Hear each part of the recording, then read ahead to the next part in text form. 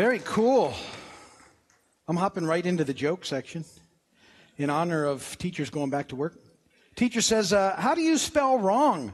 To her classroom. Little Bobby says, R-O-N-G. Teacher says, well, that's wrong. Bobby says, well, that's what you asked for, isn't it? I like Bobby.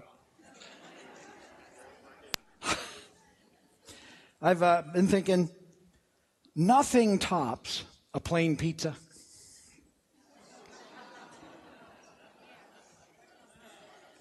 Comedy gold, you know it. This last one is just a thought. It's really not a joke. You want to know one thing that almost everybody lies about? I have read and agreed to the terms of service.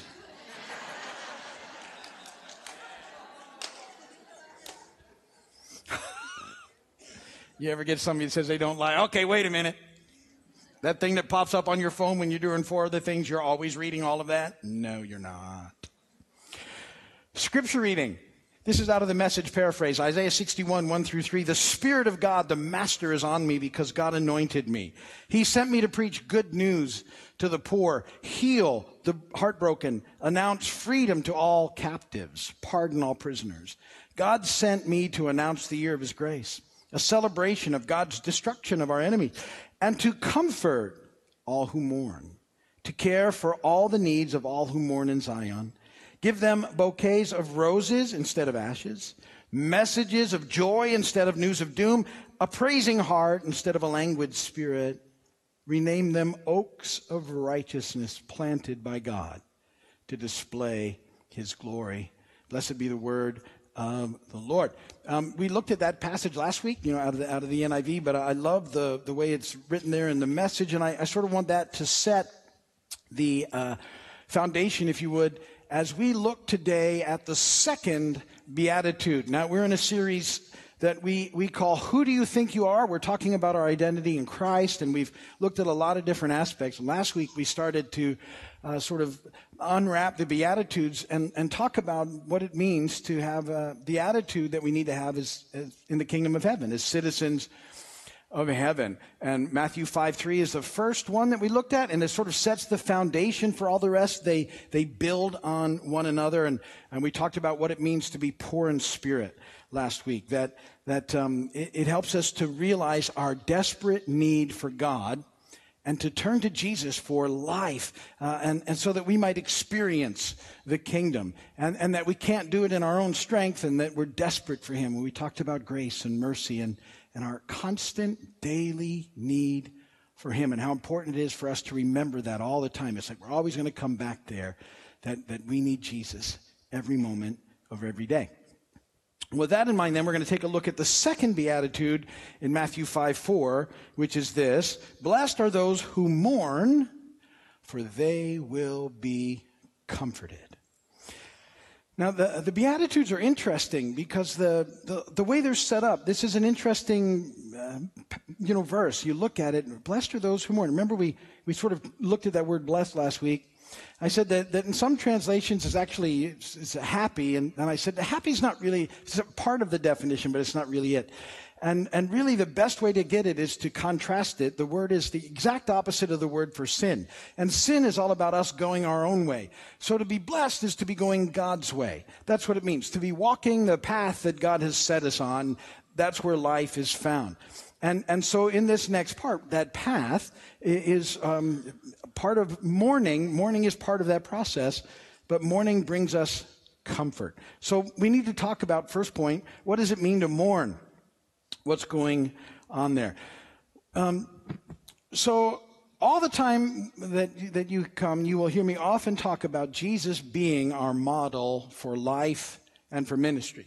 That's what He represents. We can look to Him, we can read about Him in the Scriptures, and we can find out what life is supposed to look like. He was undoing all sorts of religious things when He came, and I love reading the encounters He has with people, how He sees people that other people miss, and how He ministers to them, and how He loves on them, and how He invites them to the table and wants to be a part with them, and that this is the life that Jesus calls us to. It's very relational, it's very loving, it's filled with mercy and grace, and people were drawn to Jesus. everybody was, from one end of the spectrum to the other back then, from the religious community, if you would, to the tax collectors, the worst of the worst. They were all drawn and attracted to Jesus because of the way he lived this life. Well, when we really take that in, one of the things that happens is that when we're being honest, we realize that we're not living up to the life that he modeled. That there's this tension because we see the beauty of his way, and yet we often choose to go our own way. And so there's this process that happens. And the response, see, the disconnect there is sin. And what we really should do is we should mourn our sin, that we fall short so often, and ultimately the sin of the world. It's the sorrow of repentance, if you would, of grief over sin and how it impacts us and how it's impacting others and how it impacts God. That at the depth of it all, it's our sin that sent Jesus to the cross. And so we have to sort of take that in, and there's something that happens as we do. The reality that the world is fallen, that the planet is broken, that my sin caused the problem. I can't fix it, and life doesn't always go the way I want it to.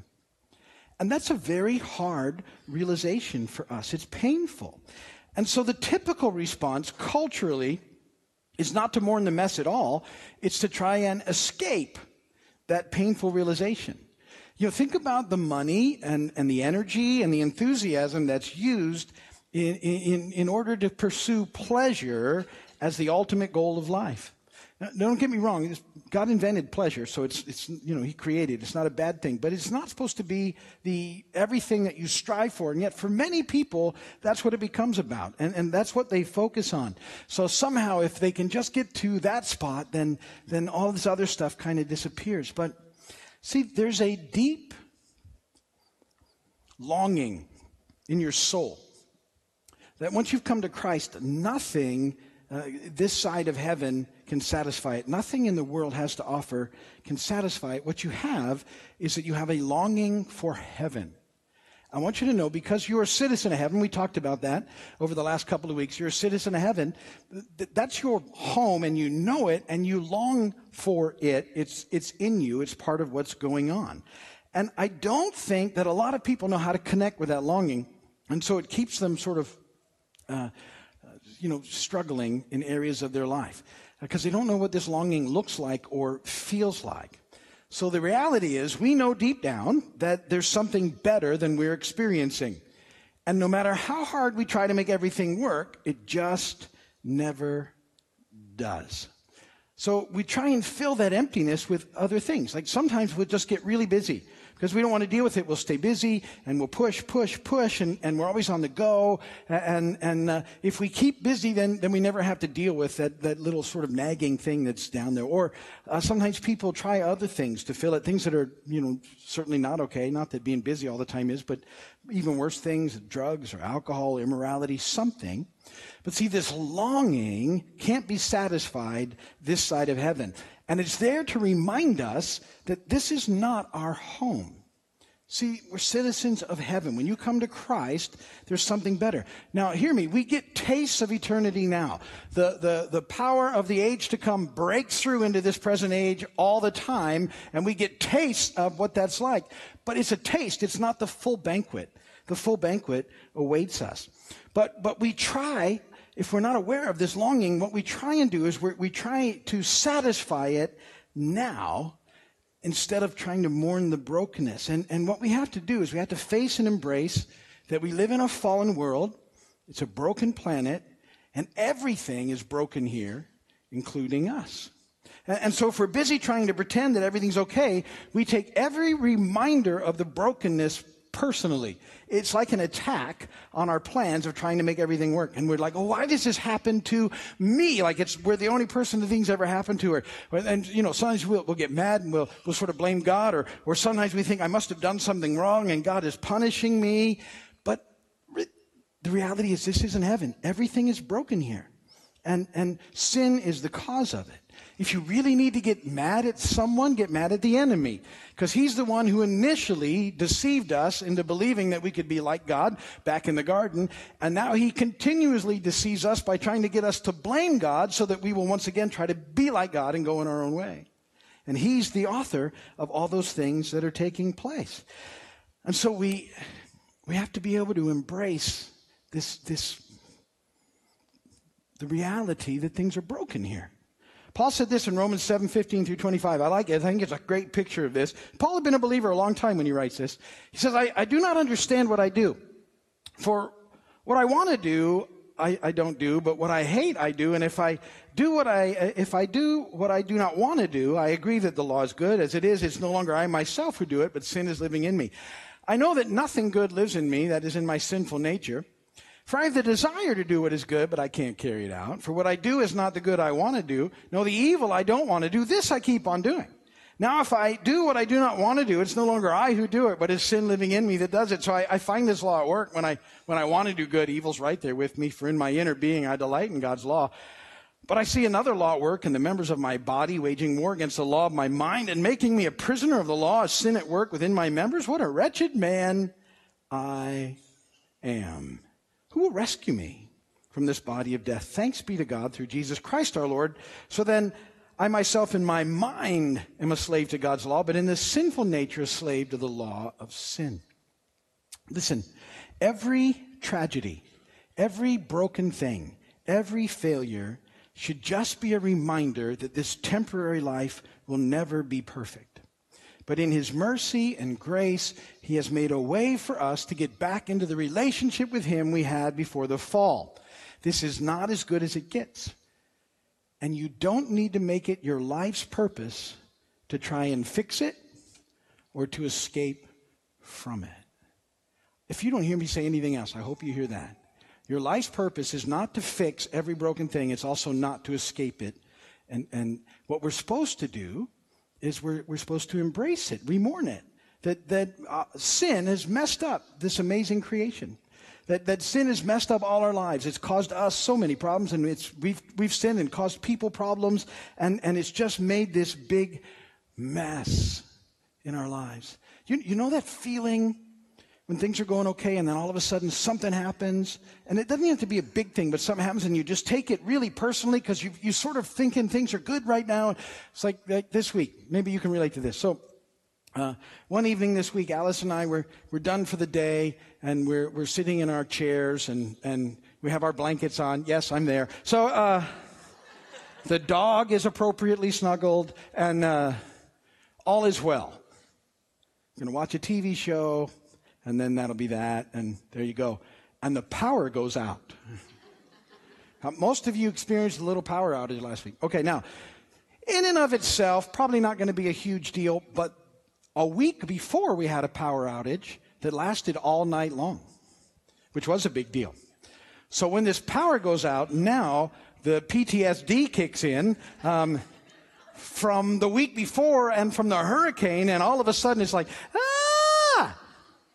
why does this happen to me? How come they can't keep the power on? How hard can this be? Anybody ever else do this? And they do a great job keeping the power on. And here we are struggling, but we can't relate to that. And I'm thinking, I got to go get the generator out now.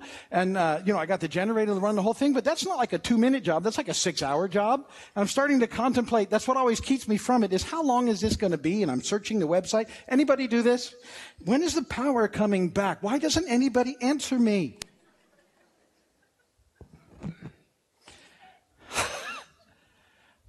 And then the power came back. But do you get that stuff like that just happens? It's nobody. It wasn't a personal thing. It wasn't anybody was out trying to get it. It's nobody's fault. It's just a thing. And yet those things happen in our lives all the time, and they take us out of sort of experiencing peace in life. And they're little things, and they just become like these huge things in our lives. So what do? Point number 2. We have to embrace it. That things are going to fail in this life. That's part of the deal. It's still broken here. Perfect is coming. We're still dealing with some broken stuff. When I say that, though, hear this. In Christ, you have the absolutely best temporary life that you can have. This is the best thing that there is, but we need to hang on to that and not get frustrated when things mess it up. The word for comfort, one of its meanings in the Old English is to strengthen. And so embracing this brokenness is actually strengthening for us. Paul said in 2 Corinthians 12, 8 through 10, 3 times I pleaded with the Lord to take it, but he said, my grace is sufficient for you, for my power is made perfect in weakness.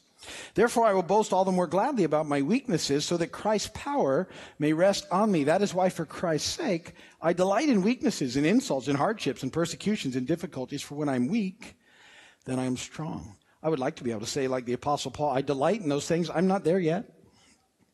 I understand those things, and I try not to let them mess my life up too much, but I'm not to delight yet. But he was.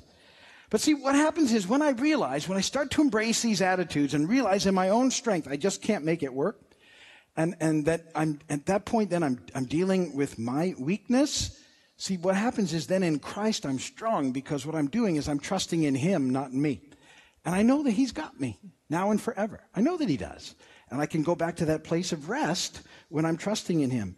And so as I trust him, this is what happens. Point number 3 is I find comfort. Comfort.